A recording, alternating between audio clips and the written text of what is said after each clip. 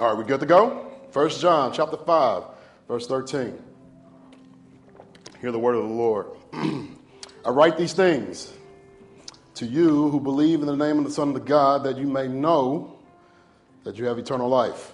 And this is the confidence that we have toward him, that if we ask anything according to his will, he hears us. And if we know that he hears us in whatever we ask, we know that we have the requests that we have asked of him. If anyone sees his brother committing a sin not leading to death, he shall ask, and God will give him life.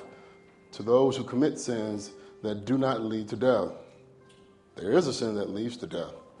I do not say that one should pray for that. All wrongdoing is sin, but there is sin that does not lead to death.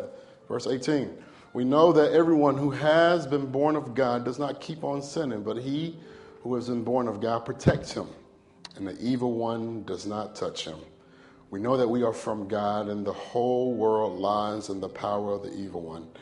And we know that the Son of God has come and has given us understanding, so that we may know him who is true, and we are in him who is true, and in his Son, Jesus Christ, who is the true God and eternal life. Little children, keep yourselves away from idols. You may be seated. You may be seated. Hear the word of the Lord.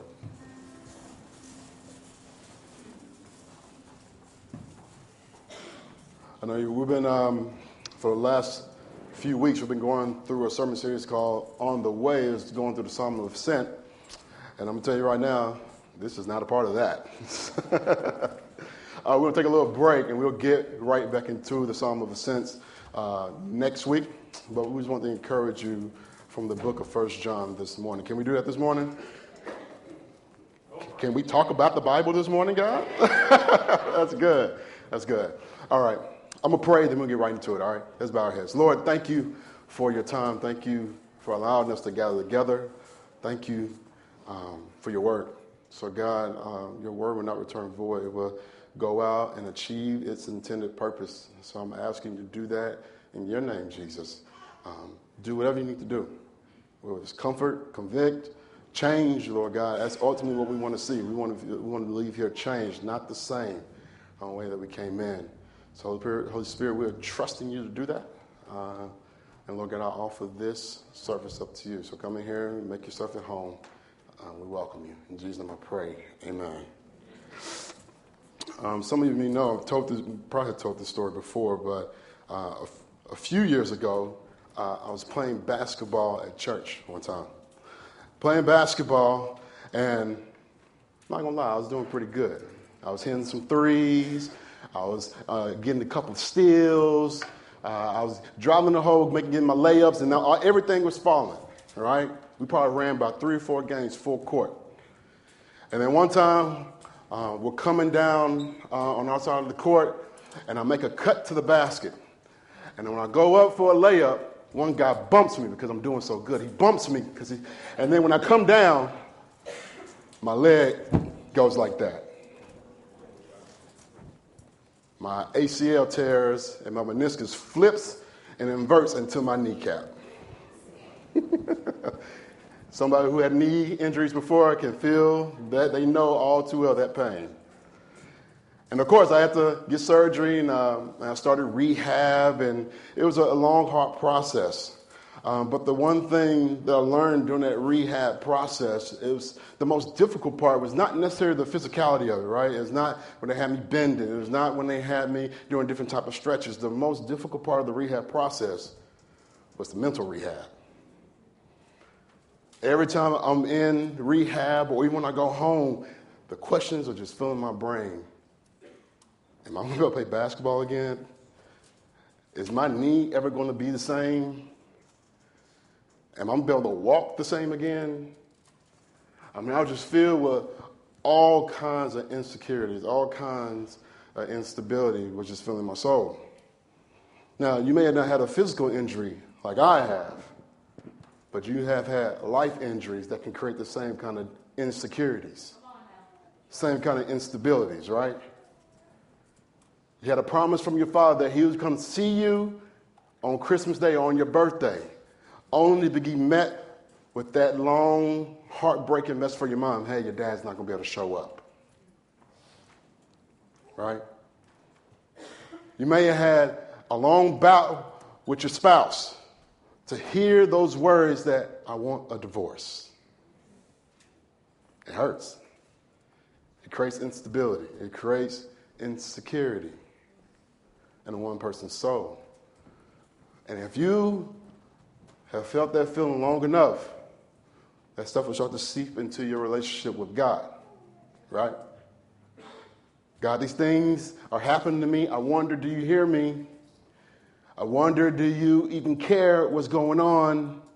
I wonder, are you even in my life right now?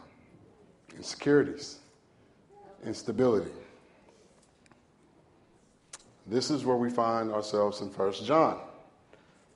You see in 1 John, John is penning a letter to some believers. And he's penning a letter because he heard them struggling with insecurities in their faith.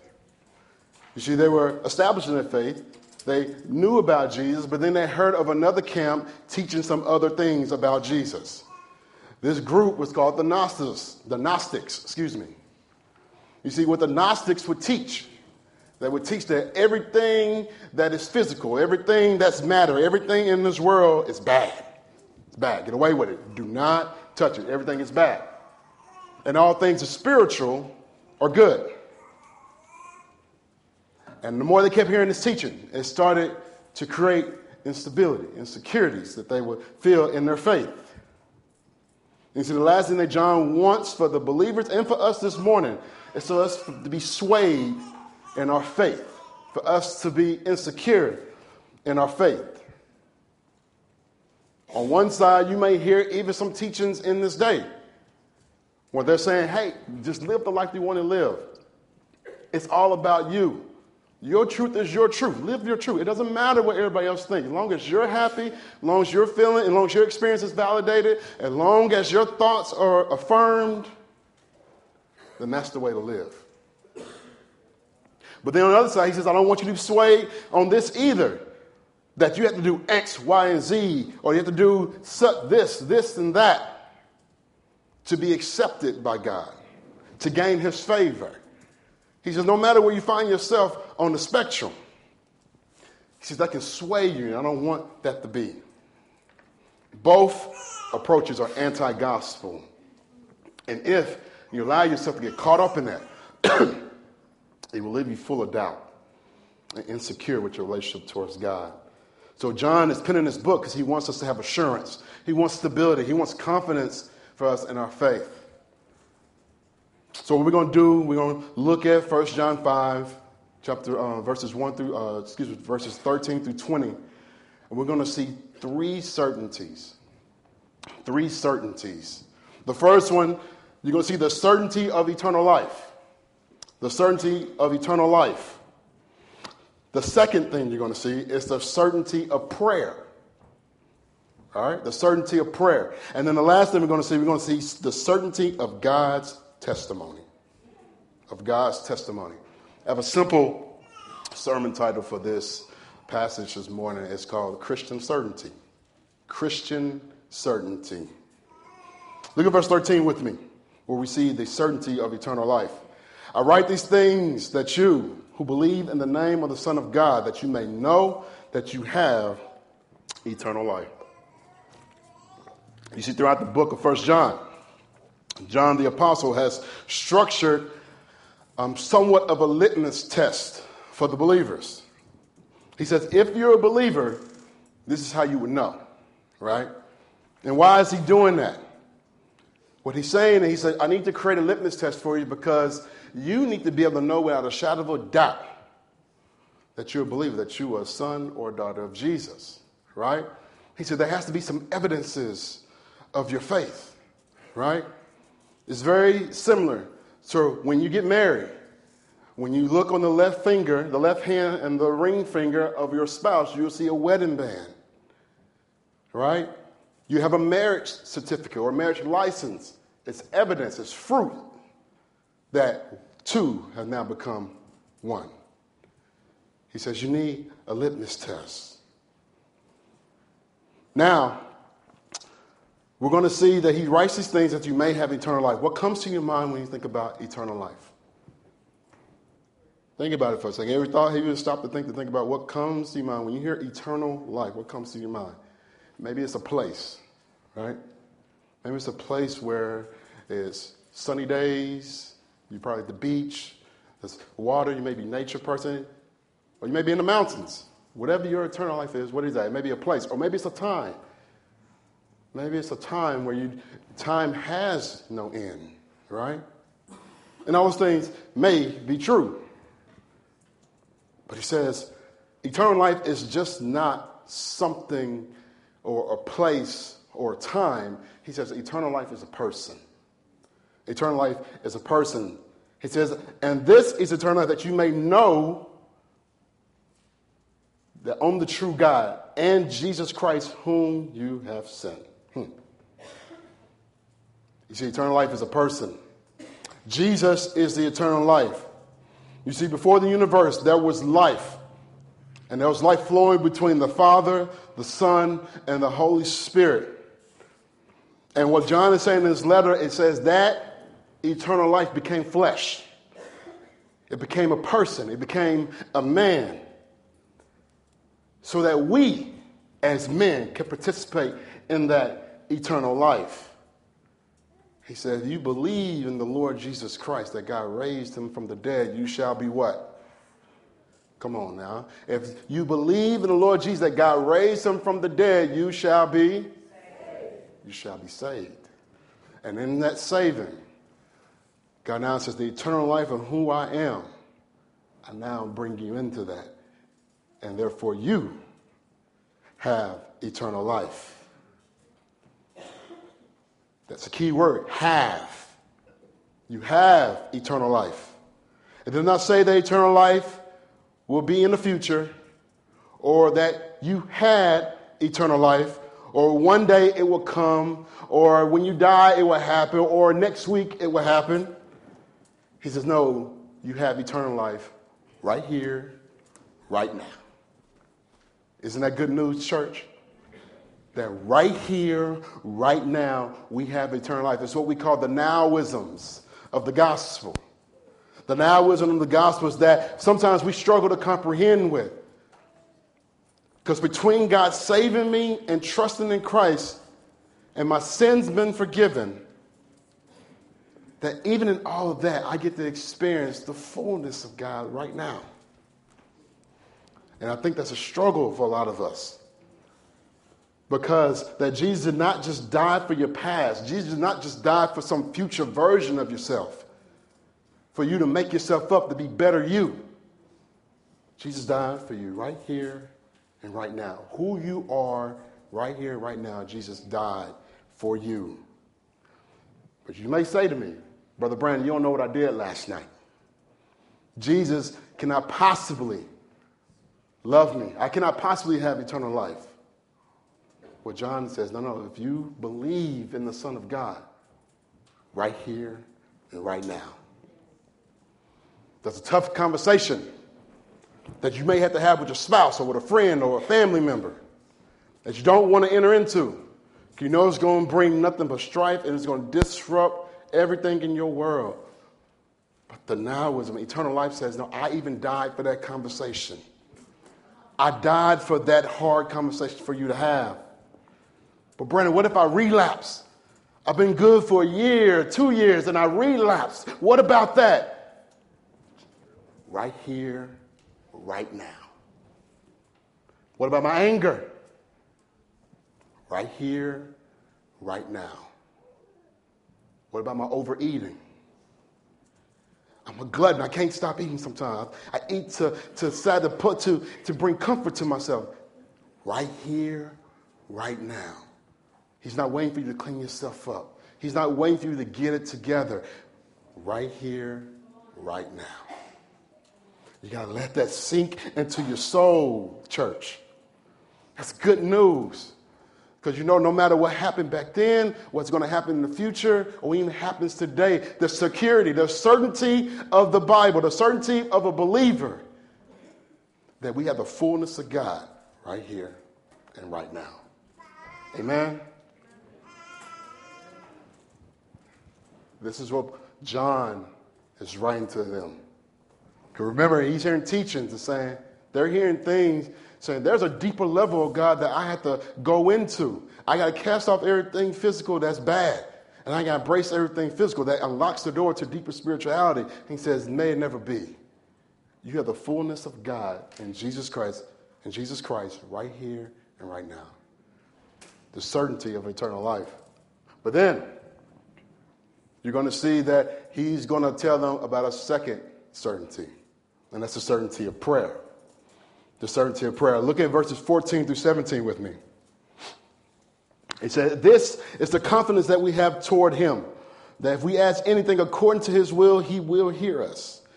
And if we know that he hears us in whatever we ask, we know that we have the request that we have asked of him. If anyone sees his brother committing a sin, not leading to death, he shall ask God, and if God will give him life. To those who commit sins that do not lead to death. There's a sin that leads to death. I do not say that one should pray for that. All wrongdoing is sin.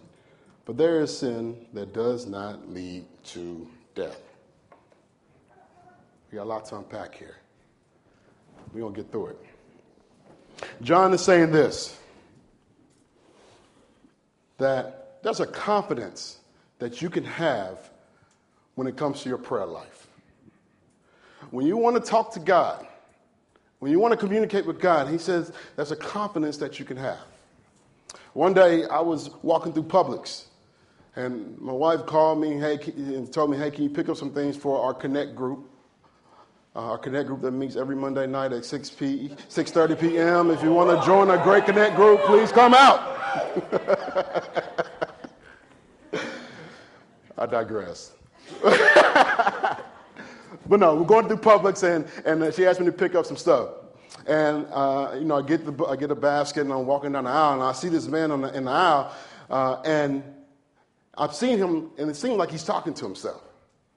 And, he was talking loud in a public place. Now, some of y'all, that may make you feel uncomfortable. Where I come from, that's pretty normal. But in Publix, you don't do that. He was talking loud. And I was like, I don't know who he's talking to, but I hope they hear him. And it was a strange scene. And so I get closer to him, and I start hearing more of the conversation. But then I'm wondering, like, who is this man talking to? And then as I pass, not making eye contact, because that's a weird moment. And then I look back, and then when I see in his ear, he only had one of his earpods from the earpods in his ear. And then when I saw that, all made sense. Because now I don't think this brother's crazy.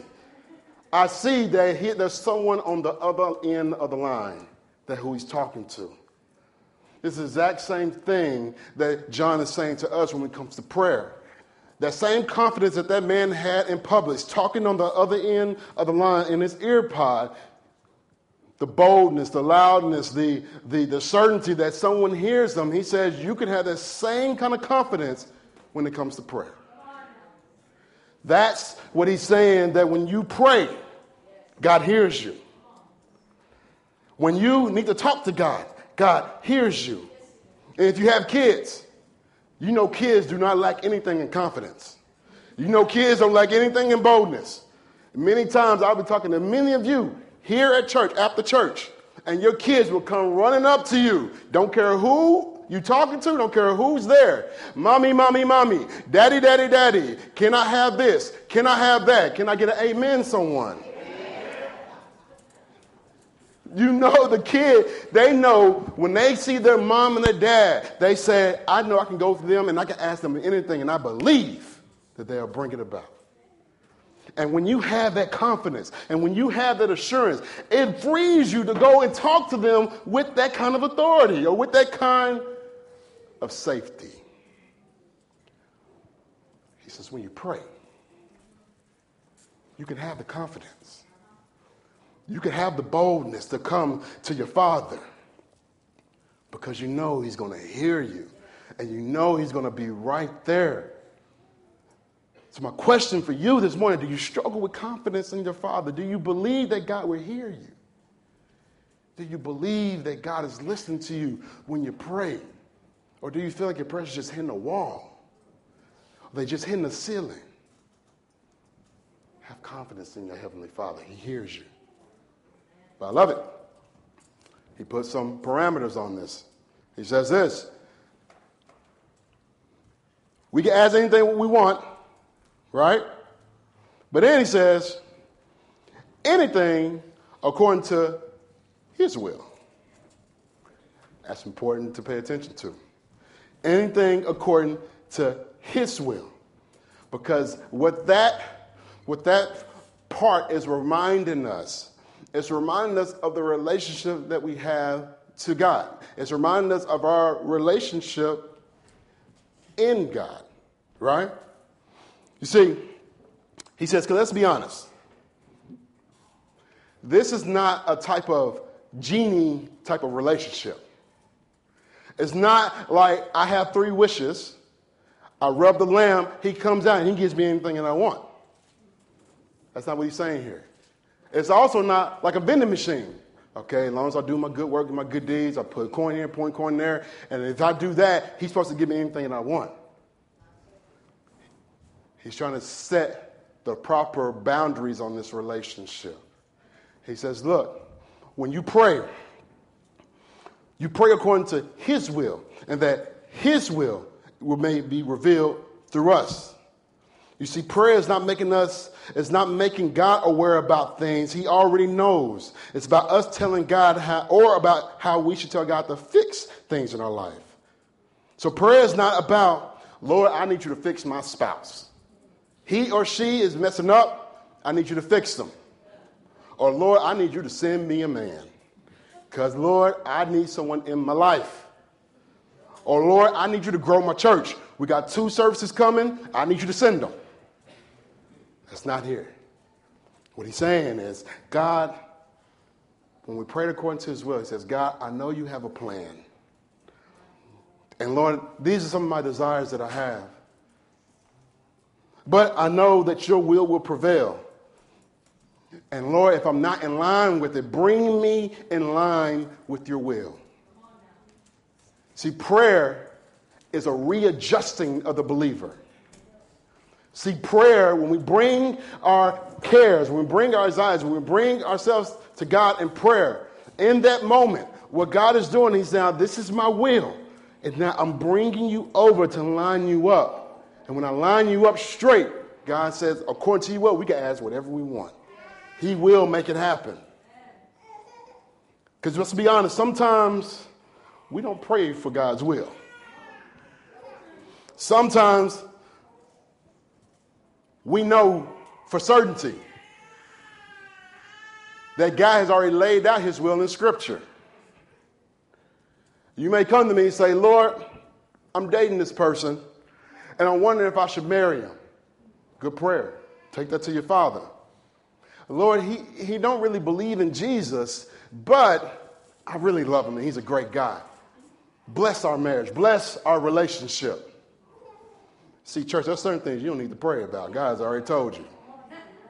You see clear, and 2 Corinthians 6:14 says, if another person comes, if a person is of the dark and you are the light, those 2 things have no relation. You don't have to pray long, church. You don't have to talk about it for long. But then he takes it a level deeper. It's verse 16, 17. He brings up the matter of praying for your brothers. He says, if your brother is committing a sin, guess what you should do? Pray for them. Pray for God to restore them. Pray for God to revive them. Pray for God to give them life. You see the certainty of prayer that we have in Jesus, that we have in God, is that we can confidently pray for our family in Christ. Because this is definitely a part of God's will, and God definitely wants to see that come about. But he makes a distinction between the type of sinning that we may see in a person. He says there's a sin that leads to death and a sin that does not lead to death. What exactly is John talking about here? Always remember, when you come to a part in Scripture that you may have difficulty understanding, the key thing that you must know is that Scripture interprets Scripture. This word right here in God is God's infallible word. There is no error. There is no lie. And so if you see something difficult, you can go to another part in the Bible that will help you understand what you're reading here. Because context is king when it comes to reading Scripture. And he says this, all wrongdoing is sin. Not only that, but Paul says the same thing in Romans 6:23, that all sin deserves death. So what sin does not lead to death? It's a sin that's been forgiven by God. You see that? It's a sin that's been forgiven by God. If your sin has been forgiven by God, it's a sin that does not lead to death. You are made alive in Christ, right? But then, what is the sin that leads to death? Remember, context is king. Who is he trying to refute to his believers? The Gnostics, who taught a different type of theology. They taught a different type of way of thinking. And he says, in addressing this heresy, I need you guys to understand that what they're teaching, that all things are bad, clearly that's not true, because God made all things. When he made creation, what did he say about creation? It is what? Good. So that can't be. So what is he getting at? Now, many scholars have wrestled with this for years about what exactly he's talking about. Is it the blaspheming of the Holy Spirit, or is it some type of falling away from the faith? They have debated for years. But the one thing we know we can take to the bank is that in either one of those camps, it's a heart posture between those camps. It's a heart posture that says, God, I don't believe in you. God, Jesus, I don't want nothing to do with you. I'm going to do things my way and my way alone. Forget what you say, God. And he says when a person has that type of posture, that sin leads to death. That's what we can know for sure. So here's the application. Never stop praying. Don't stop praying. When you see your brother and sister in sin, pray for them. Don't look away, but approach God on their behalf. Because remember, when everybody says, you can't judge me, I live my life, when they get into that mode, the reason we pray first is because that's the God's will.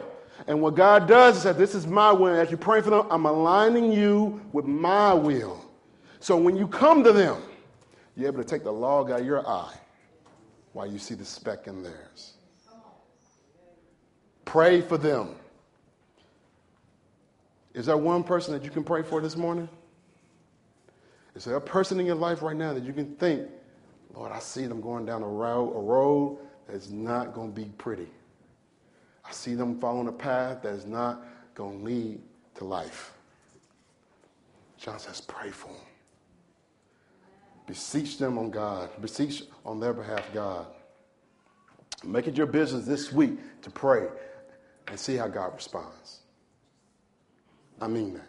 Pray for them this week and see how God responds. So we see the certainty of eternal life. We see the certainty of prayer. But then we're going to see the certainty of God's testimony. Look at verse 18 through 20. We know that everyone who has been born of God does not keep on sinning, but he who was born of God protects him, and the evil one does not touch him.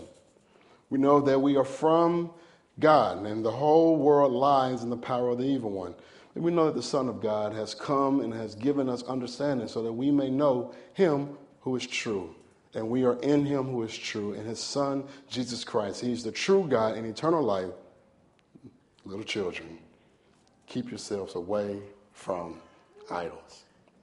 So John is wrapping this up. And he wraps it up with God's testimony, or his final statement about sin, the world, and his Son. In verse 18, he says, no one born of God keeps on sinning. Now, when you see that word sinning, he's not talking about a once in the moment sin. He's talking about a lifestyle, a habitual act of sinning. Like this characterizes your life. This is what you do. This is who you are, right? That's what he's talking about. He says, when you become a child of God, you realize that you can no longer continue sin as a habit, as you did when you were not saved. The same thing that Paul says in Romans 6. He says, shall we keep on sinning so that the grace of God may abound? No. You don't do that. That you tell the true heart of a believer. Yes, we fall. Yes, we make mistakes. But we don't want to stay there. But you don't want to keep on doing those things. Because sometimes I believe we have the wrong view of sin. I think a lot of times we have it right up here. Like we can spit some good theology to you and we can talk some good Bible. But a lot of times when it comes to what's going on in our heart, sometimes there's a huge disconnect. Because sometimes when we look at our sin, we may say, yeah, I sinned, but at least I didn't get caught. At least nobody found out. Right? You might even say, you know what, I sinned. And to be honest with you, I really liked it. It felt good. I'm looking forward to the next time I can do it again. You know it's wrong, but in essence, what Scripture is saying, it's like self-abuse. It's like when you keep on sinning and you keep walking in that, it's like self-abuse. You're literally harming yourself and harming your relationship to others. And most importantly, you harm your relationship with God. It's abusive. And God says, I tell you not to sin. I'll tell you things to keep away from because there's a life of abundance that I have for you. And if you continue to live that way, you will cut yourself off from that. There's a psalm that says there's a way that seems right to a man, but in the end, it leads to death. Look at someone who has eternal life will not keep on sinning. Look what John 10:29 says. It says, my Father who has given them to me is greater than all, and no one's able to snatch them from my Father's hand. I and the Father are one. You see, there's a security in Jesus that no one, nor evil plan, nor evil scheme can take you out the Father's hands. That's what I love about being a Christian. That's a security that we have. We know that the sins of the past or the future do not stop us, do not prevent us from being with God. In verse 19, he says, we see the testimony of God about the world. He said, John uses the world, and he's referring like society. We're looking at what we live in now. That's what he's referring to. And he says, it is at war with God's people right now. Make no mistake about it. There's an enemy out there, and he wages war against the people of God. He does not want the plans of God to succeed in your life and in the world. He wars against them. And all things in the world that say we should find our joy, our happiness, our satisfaction outside of Jesus, that's the world. And he says, John says this, there are two propositions you can go. Either you're of God or you're under the control of the evil one. Now this may rub people the wrong way. He gets very exclusive about his claim here. Either you're with God or you're against God. You can't cross over. Either you're of the world or you're of God. For not taking a stand on God's testimony is equivalent to saying, I'm with the world. Neutrality is not possible. In verse 20, he says, the God's testimony about his son, people are wondering, okay, this thing about the Gnostics, these things that they're teaching, is this true? Do they got the inside scoop that we somehow missing on? Are they on to something? And what John is saying is like, no, they don't. God has told you, God has showed you who Jesus is. He has given you understanding. You know who he is. He's the true God, and he has eternal life. And guess what, family? He's enough. Jesus is enough. You can turn to him.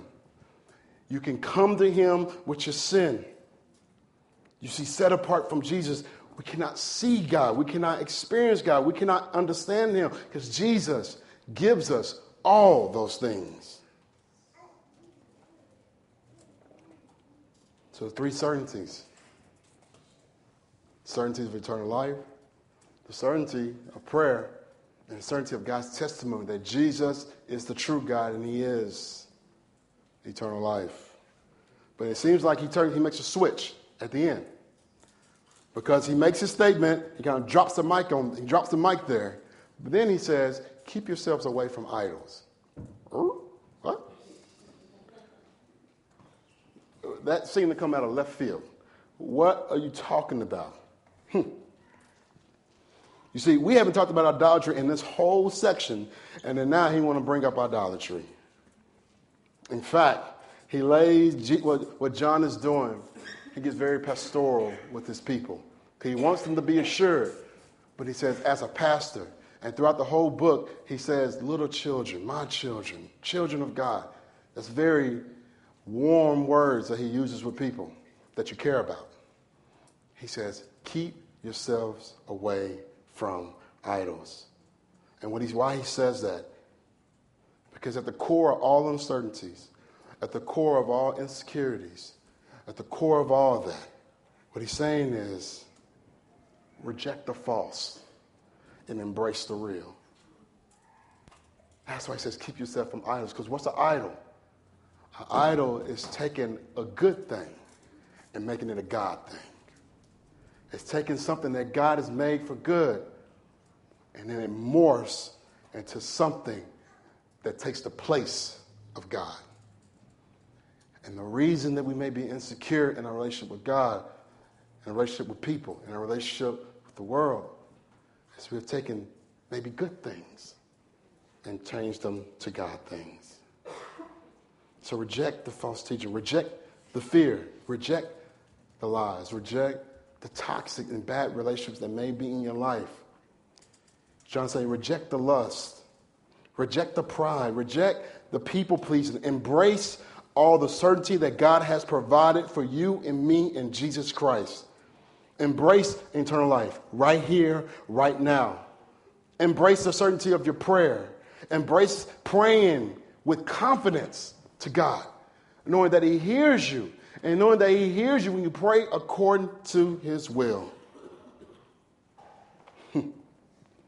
Our hope this morning is that if you are a believer, that you embrace that.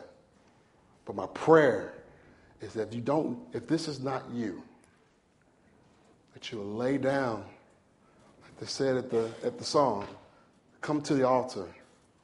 His arms are open wide. Forgiveness was bought with the precious blood of Christ. Amen? Let's pray. Lord, thank you for your word. Thank you for the certainties that we can have as Christians. Thank you for the confidence that we can have when we need to come to you with prayer. Thank you, God, for the testimony that you said about your son. That God, that you said about Jesus. And may we embrace that. Embrace the real and reject the fake. The fake is always trying to have a loud voice in our minds and in our hearts, God. How we should feel about this, how we should feel about that. But God, may we even take the uncertainties and we bring them before you, knowing that when we come to you in prayer, you're going to align us with your will. You're going to get us right. And we trust that. And if anybody under my voice does not believe that, I pray salvation will find them today. So they, too, can see that Jesus is Lord and he is my God. In Jesus' name I pray. Amen.